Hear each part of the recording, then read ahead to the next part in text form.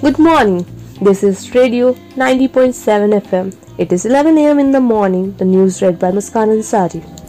Lockheed aims to address India's new age military solution needs. Chhattisgarh aims to provide international standard education. Gurugram Faridabad school shut till Wednesday due to air pollution. Future Group shared documents with Competition Commission on Amazon case. IPL, the lash low for the other formats to survive, Ravi Shastri said to NDTV.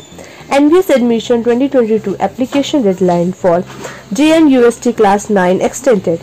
Stepney Taylor becomes third cricketer to score 5,000 runs in women's OD. Delhi logs 36 new COVID cases, one related death, positivity rate at 0.07%. Meera Kapoor gives a shout out to this yummy protein pancake.